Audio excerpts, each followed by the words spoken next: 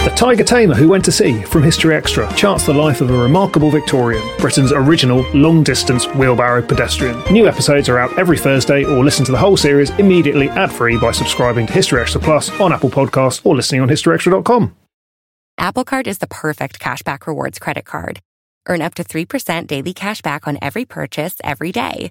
Then grow it at 4.50% annual percentage yield when you open a savings account with Apple Card. Visit apple.co/card calculator to see how much you can earn. Apple Card subject to credit approval. Savings available to Apple Card owners subject to eligibility. Savings accounts provided by Goldman Sachs Bank USA, member FDIC. Terms apply.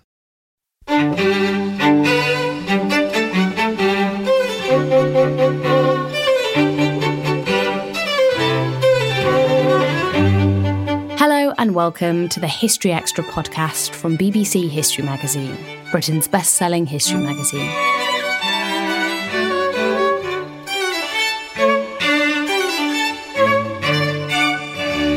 I'm Ellie Cawthorne.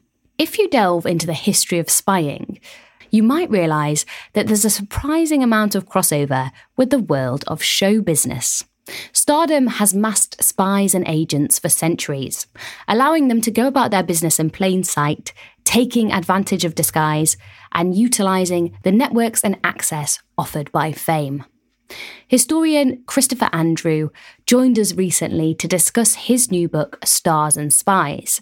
Co-written with Julius Green, it explores the long-running links between the intelligence services and the entertainment industry. Putting the questions to Christopher was our digital editor, Eleanor Evans. The crossover between show business and espionage might seem to some slightly incongruous, as one lives their lives ostensibly in the shadows and one seeks publicity. But your new book with Julius Green explores this symbiosis that exists, and I wonder if we could start by hearing a little from you on this phenomenon. Well, absolutely. I mean, it's an apparent contradiction, isn't it? Because spies have to live in the shadows, and stars aren't stars unless they're in the limelight. But when you look at it more closely, of course, in fact, they require the same kind of skills. If you join MI6, our Foreign Intelligence Service, or MI5, the Security Service today, you can't admit that you've done it. You have to pretend to be something else. So it's unsurprising that if we look back quite some time, we can see stars and spies with the same kind of skills.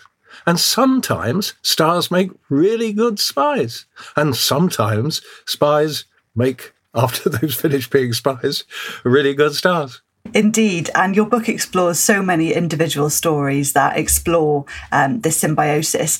And I wonder if we could start by talking a little more about the time span that you both cover in the book and where the shape of the book came from. Right. Well, I mean, the book goes back a little bit to almost the first Spies and almost the first Stars. And one of the continuities through it is the royal family. I mean, Queen Elizabeth II, when she opened the Olympics less than a decade ago, she chose to be accompanied by Britain's most famous spy. And Britain's most famous spy is, of course, not a real individual, but a fictional character, James Bond.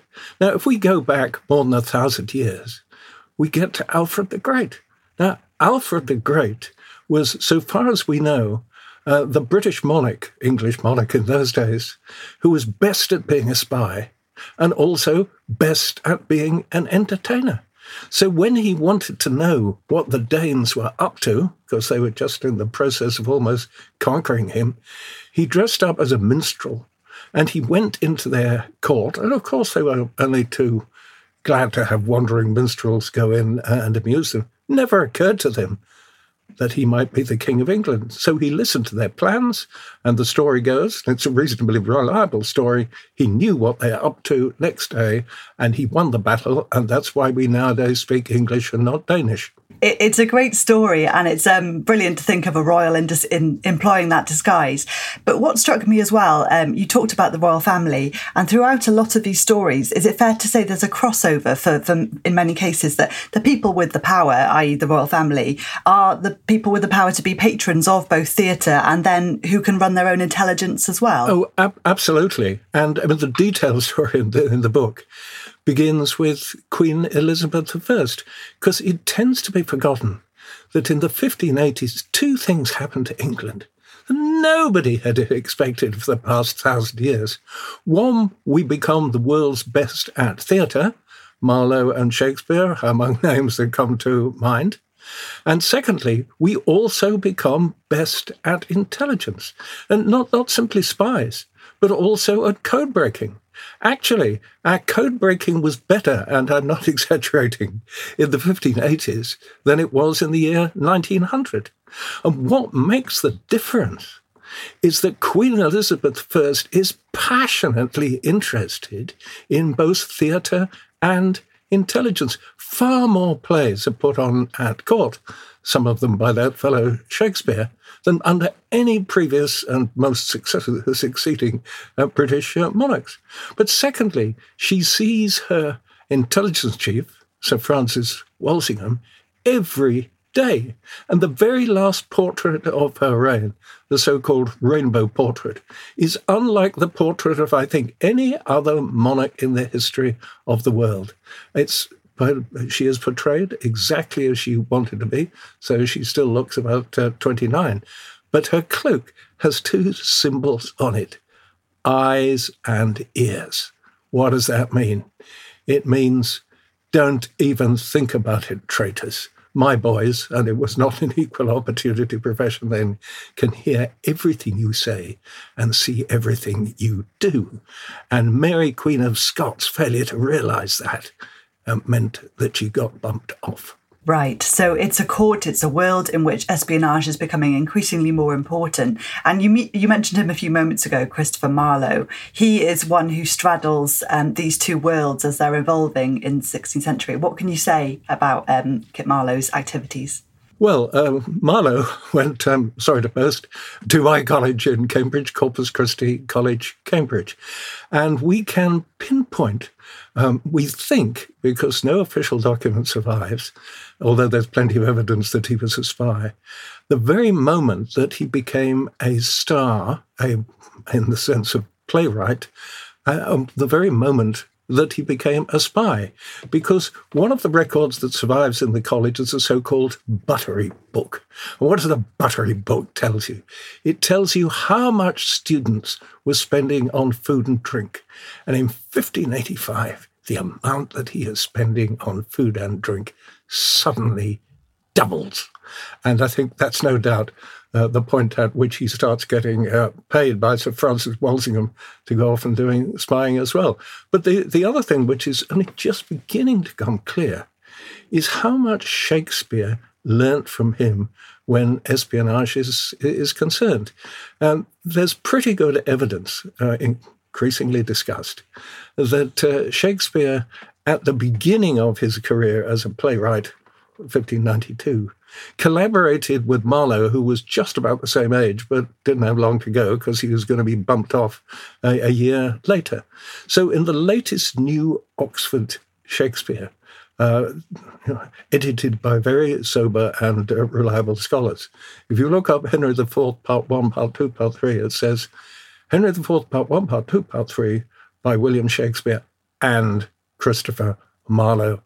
Shakespeare is the first great writer in English history who uses the word intelligence to mean secret intelligence. There's a Marlowe link with Shakespeare there, which has been too little noticed until very recently.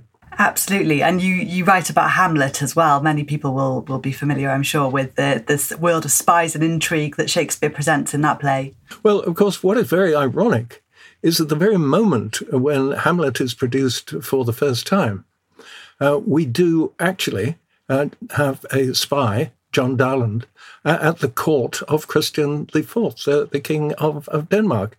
He was the favourite lutenist, lute player at the court of Christian the Fourth.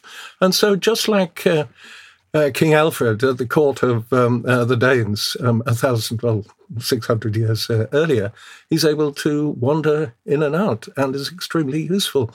But Hamlet, yes, the whole thing is organized really around espionage. Everybody is spying on everybody else.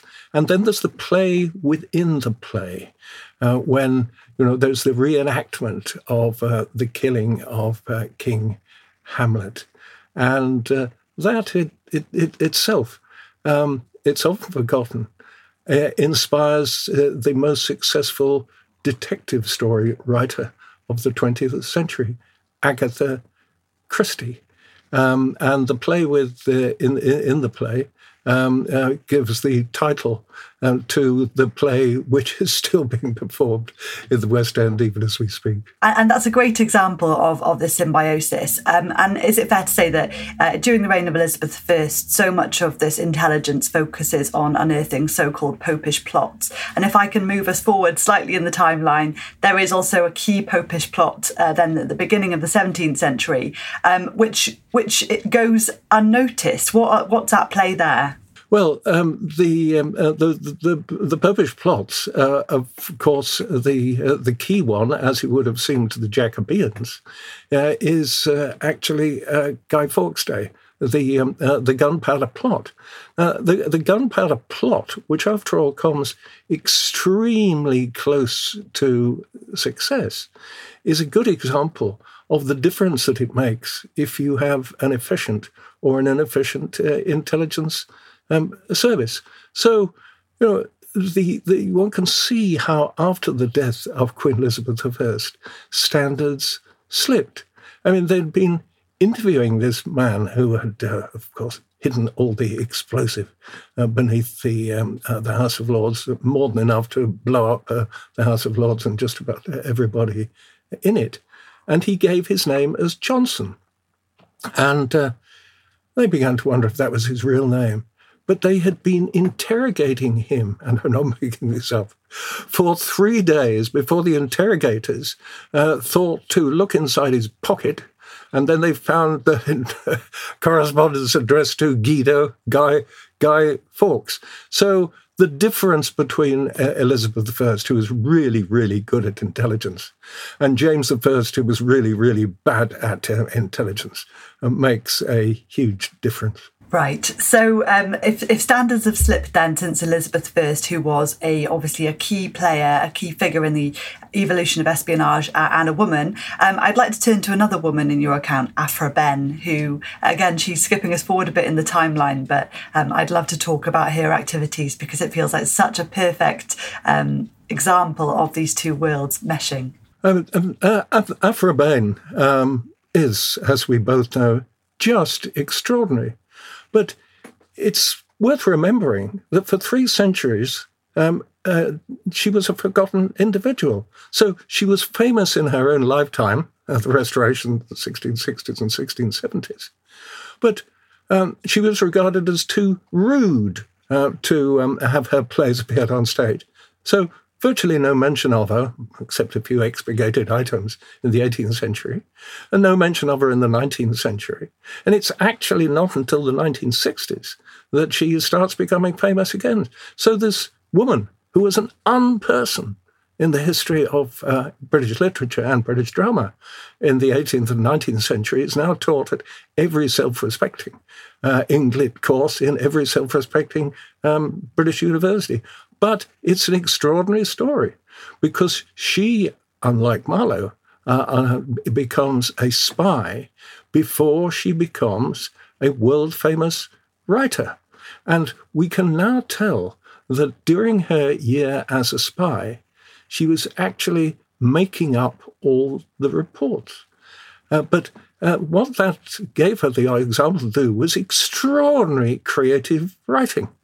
And then she turns the skills that she had used as a completely bogus spy into becoming Britain's first woman to make a successful career as a writer. And apart from the poet laureate Dryden, she has more plays performed at court, the court of Charles II, that is to say, than any other British writer. And not to reduce in any way her writing abilities and her accomplishments, it's planned to use her as a honey trap. And I wonder if we could talk about this idea of female spies being employed as honey traps, what that term means and how it might have impacted this history. Well, you can, one of the ways that it's possible to suborn other people is by paying them. Actually, there's the FBI has a helpful little acronym, which is the 4 different ways that you can recruit people to spy for you. Mice. M is for money. You pay them to spy to you if they're working for somebody else. I, ideology. So, the KGB recruits some, and only a minority of British communists to spy for them because they have ideological sympathies. C is for compromise. Well, how do you compromise people? Well, you can compromise people in all kinds of ways. But if you compromise them financially, it can take years. If you compromise them sexually, it can take about half an hour. And so that is the easy way to do it. Ego at the end, of course, also helps. If the seductor or seductress tells the person who is being compromised that they're extremely attractive, that appeals to their ego as well. So it's pretty difficult to believe, given the period of time, when women weren't recruited if there was a man available. But of course, seducing the son of the head of Cromwell's intelligence service, who had taken flight to the Netherlands and was heterosexual, was a job that was not possible for a man. So it's possible to see how they would have chosen Afrabain to do that. And in the time that Afrabain is around, is active, there's also the court of Charles II, which does present an opportunity for subterfuge with his love of theatre and these two worlds again coming together, presenting opportunities. Yes, absolutely. But I don't think there's anybody who equals Afrabain for having begun her career as a spy and then secondly becoming... Well, I think it would be fair to say that nowadays she has a better reputation than any other dramatist from the English Restoration.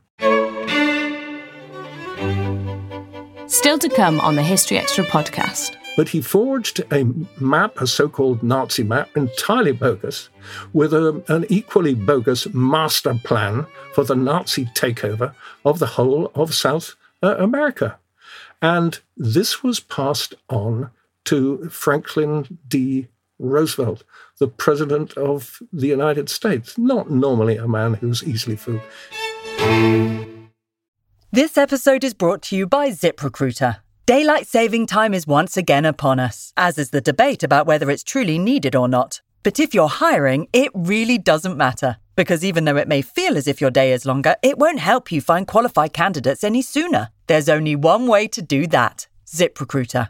Once you post your job, ZipRecruiter sends it to 100+ job sites and then uses smart technology to find people with the skills and experience to match the position. So spring forward with ZipRecruiter. 4 out of 5 employers get a quality candidate within the first day. Try it for free at ZipRecruiter.com/extra. That's ZipRecruiter.com/extra. Apple Card is the perfect cashback rewards credit card. Earn up to 3% daily cash back on every purchase every day. Then grow it at 4.50% annual percentage yield when you open a savings account with Apple Card. Visit apple.co/card calculator to see how much you can earn. Apple Card subject to credit approval. Savings available to Apple Card owners subject to eligibility. Savings accounts provided by Goldman Sachs Bank USA, member FDIC. Terms apply. eBay Motors is here for the ride. With over 122 million parts for your number one ride or die, you can make sure your ride stays running smoothly. Brake kits, LED headlights, bumpers, whatever your baby needs, eBay Motors has it. And with eBay Guaranteed Fit, it's guaranteed to fit your ride the first time, every time. Plus, at these prices, you're burning rubber, not cash. Keep your ride or die alive at ebaymotors.com. Eligible items only. Exclusions apply.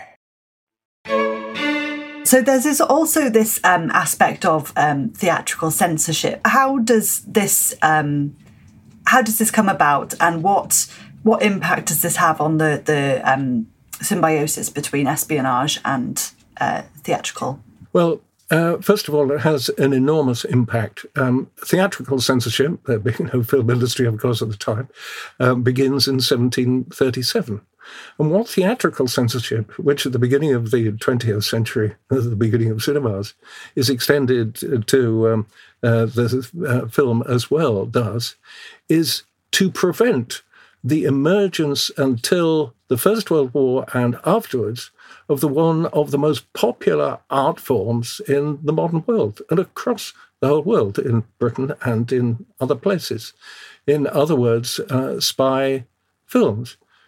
Easily the most popular film on at this very moment is the latest James Bond film. But spies were pretty much censored out on the stage and in film until the First World War and afterwards. So, this extraordinary popular art form would have emerged much earlier had it not been for censorship. That's very interesting. So even if that art form wasn't there as a vehicle just yet, there were other forms. There was dancers' performance. And I wonder if we could talk about a couple of people who were able to harness their performances to enable them to hide in plain sight. One is Mata Hari, which many of our listeners may well know. Well, Mata Hari is a wonderfully misleading example, because she is, if you ask most people, what is the best-known male spy in the world? It doesn't matter which part of the world you ask it in, they're going to say James Bond. If you ask them the name of a female spy who's best known, they're going to reply, I think, Mata Hari. Now, Mata Hari, unlike James Bond, was a real person, but she was what can be politely called an exotic dancer, and she specialised in upmarket striptease. I think it's fair to say. So you can see why she captured prurient imaginations. There are two things. Now that her file has been released, and remarkably, her file wasn't released in France until where she was shot as a spy in 1917, until 100 years later, 2017. What does it show? It shows beyond doubt that she was a spy. German communications are intercepted. That proves that. Secondly, it shows beyond imagination that she was a really hopeless spy. What she's done there, that fictional character as she's become, has done is distract attention from the fact that the most successful French spy of the First World War was a woman. She was also a dancer, a far better dancer. Her name was Mistinguett, and her story did not come out until after her death, because what she had achieved during the First World War, and I've quoted the documents from French archives, was not revealed then. So what happened? She had all kinds of admirers, to use a euphemism, not simply in France but elsewhere. And at the beginning of the First World War, she goes to the Deuxième Bureau, French military intelligence, and said, I think it would help if I keep in touch with, she didn't say my former lover, but that's what she meant, the Prince Hohenlohe. Now, he was a German prince who was not an important part of the German administration, but he knew people who were. So she kept in touch with him, mainly in Switzerland.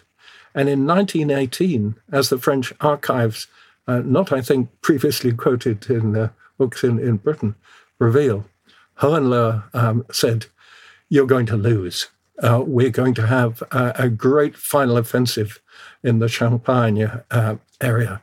So it was from Mistinguett, the best paid French star of the time, that France learned where the final German offensive, which was beaten back, was going to take place. And the same thing happens in the Second World War. The best French spy is once again a woman, Josephine Baker, American origin, but she had taken out French citizenship.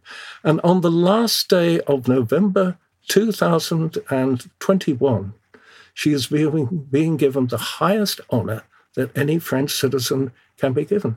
Her body is being moved to the Pantheon, which has just over 100 people.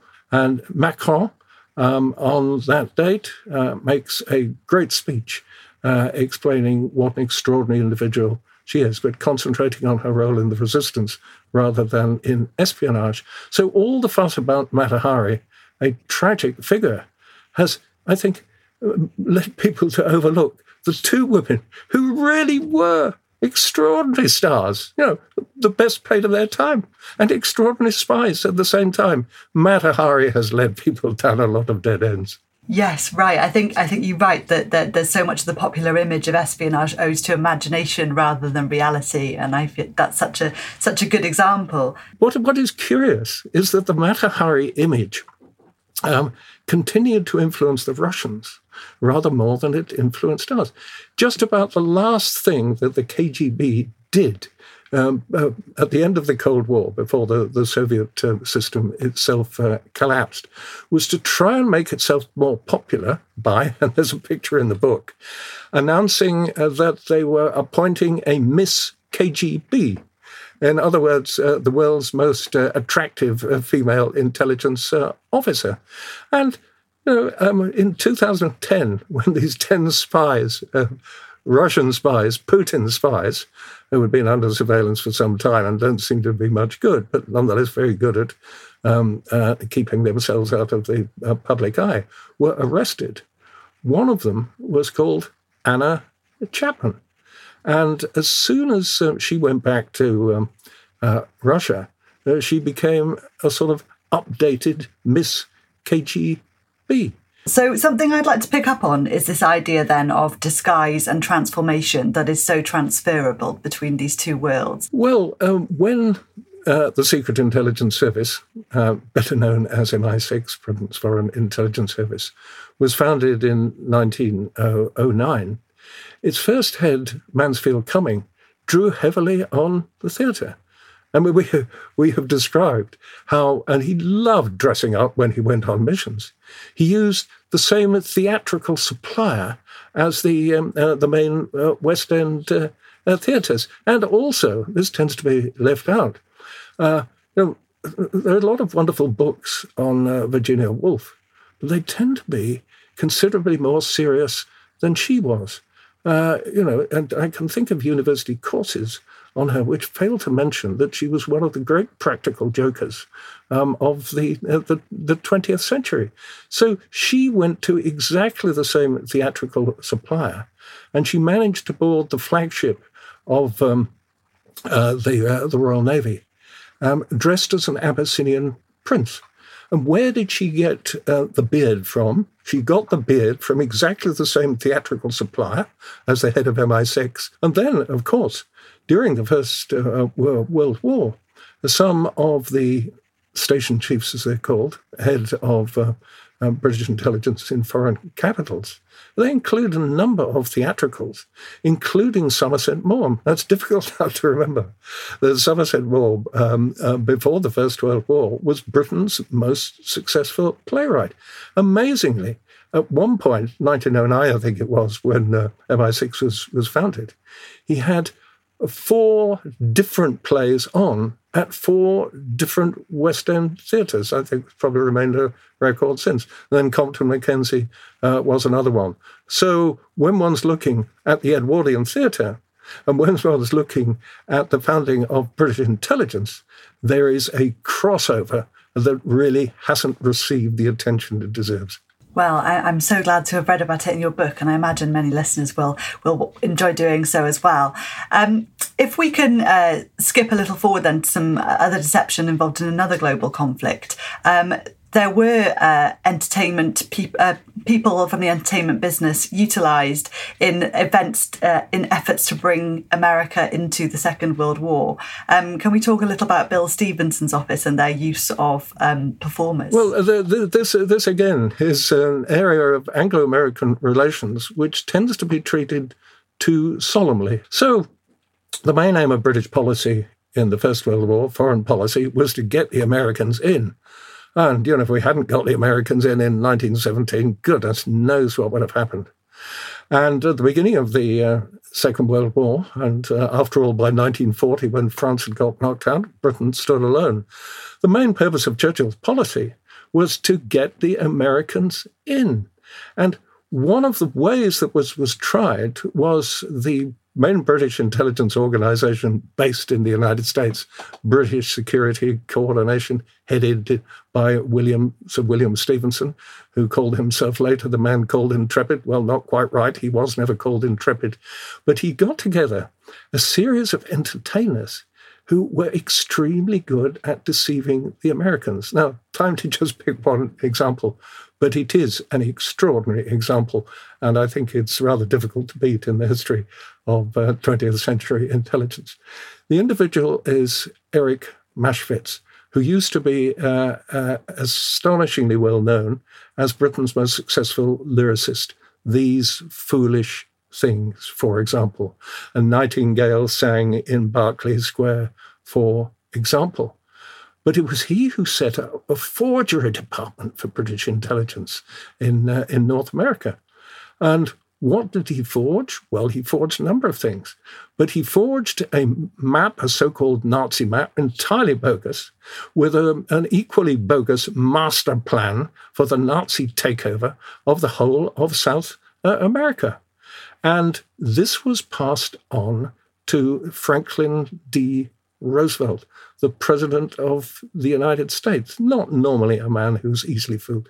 He was so outraged that less than 2 months before Pearl Harbor, we're talking about October 1941, he gave in an address, a broadcast address to the American people, a denunciation, and he was holding it at the time, this bogus map, and saying he had absolute proof. So what did Eric Maschwitz go on to after the Second World War? He went on to become head of BBC Light Entertainment. And he was so good that he was often offered even more money by independent television, so he went off to that. So a career which begins with these foolish things goes on to fooling on behalf of British intelligence the President of the United States in a way that has never been equal since, and then moves on to run British Light Entertainment. Yes, stars and spies interact there, and I think in the most extraordinary way. Definitely. It's a remarkable story. And I wonder, why do you think that such remarkable and let's face it, funny episodes to us, why do you think they have fallen out of this history a little and aren't as prevalent as you might think? Well, mainly because one of the things that really marks the history of British secret intelligence is that it was secret. The CIA was not founded, of course, till 1947. But its existence was open from the day that the KGB and its predecessors have all. But until 1992, the British government, uniquely amongst major governments, refused to admit that it even had a foreign intelligence service. It wasn't till the Queen's speech of 1992 that the government finally admitted, well, everybody already knew, that there was an MI6. Now, even today, the records of MI6, though Burke, I hope, penetrates them here and there, are totally secret, even the records from before the First World War. So, how was the Maschwitz secret kept? Well, it was kept very secret at the time, but broadly speaking, because MI6 has been more successful at keeping its secrets than just about any other intelligence service. Right. And even though you have these layers of secrecy that still exist today, from the 90s, there is also the shift of spies, as you've already alluded to, with the Maxim cover and etc. Spies becoming stars in their own right and becoming public figures. What's happening there? Well, it's a continuing process. But what is quite extraordinary is the way that all major Western, and not simply Western intelligence services, have taken to social media. And in the British case, it's just over the last year. It all begins with a tweet by the CIA, a rather comical tweet in 2014. The CIA tweets, "We cannot confirm or deny that this is our first tweet." Well, a year ago, in the autumn of 2020, the new chief of MI6 began to tweet. So an organization which a generation before had refused to admit it even existed now has regular tweets, and he gives his views on James Bond. He actually preferred Sean Connery to Daniel Craig. And amongst other things, he's held a public quiz on which is the best of John le Carré's novels. In my view, he gets the wrong answer, but he's entitled to disagree with it. And then, of course, he's been also having joint tweets with the Stonewall. I mean, my goodness, these things have changed. So again, if you look at GCHQ on Instagram in particular, our code-breaking organization, again, that used to be completely secret. Now it sets little puzzles for you to work out if you would make a codebreaker. And MI5 also has some very jolly tweets. Now, rather Instagram posts. Not all intelligence agencies, now that they recognize the purpose of entertainment, why do they recognize the purpose of entertainment on social media? Well, it's a way of attracting people who might not otherwise think of themselves as recruits. And it's a way of improving their image. But, they don't all get it. I don't want to pick on the CIA in particular, but for example, the CIA sends, every year it sends Valentine's Day greetings to its followers. Now, this year they were coded. This is the CIA's Valentine's Day message to its followers. And I quote exactly, "Roses are red, violets are blue. Happy Valentine's Day from CIA to you." That was Christopher Andrew. Stars and Spies, Intelligence Operations and the Entertainment Business. Co-authored with Julius Green, is published by The Bodley Head and is out now. Thanks for listening. This podcast was produced by Ben Hewitt, Jack Bateman and Brittany Colley.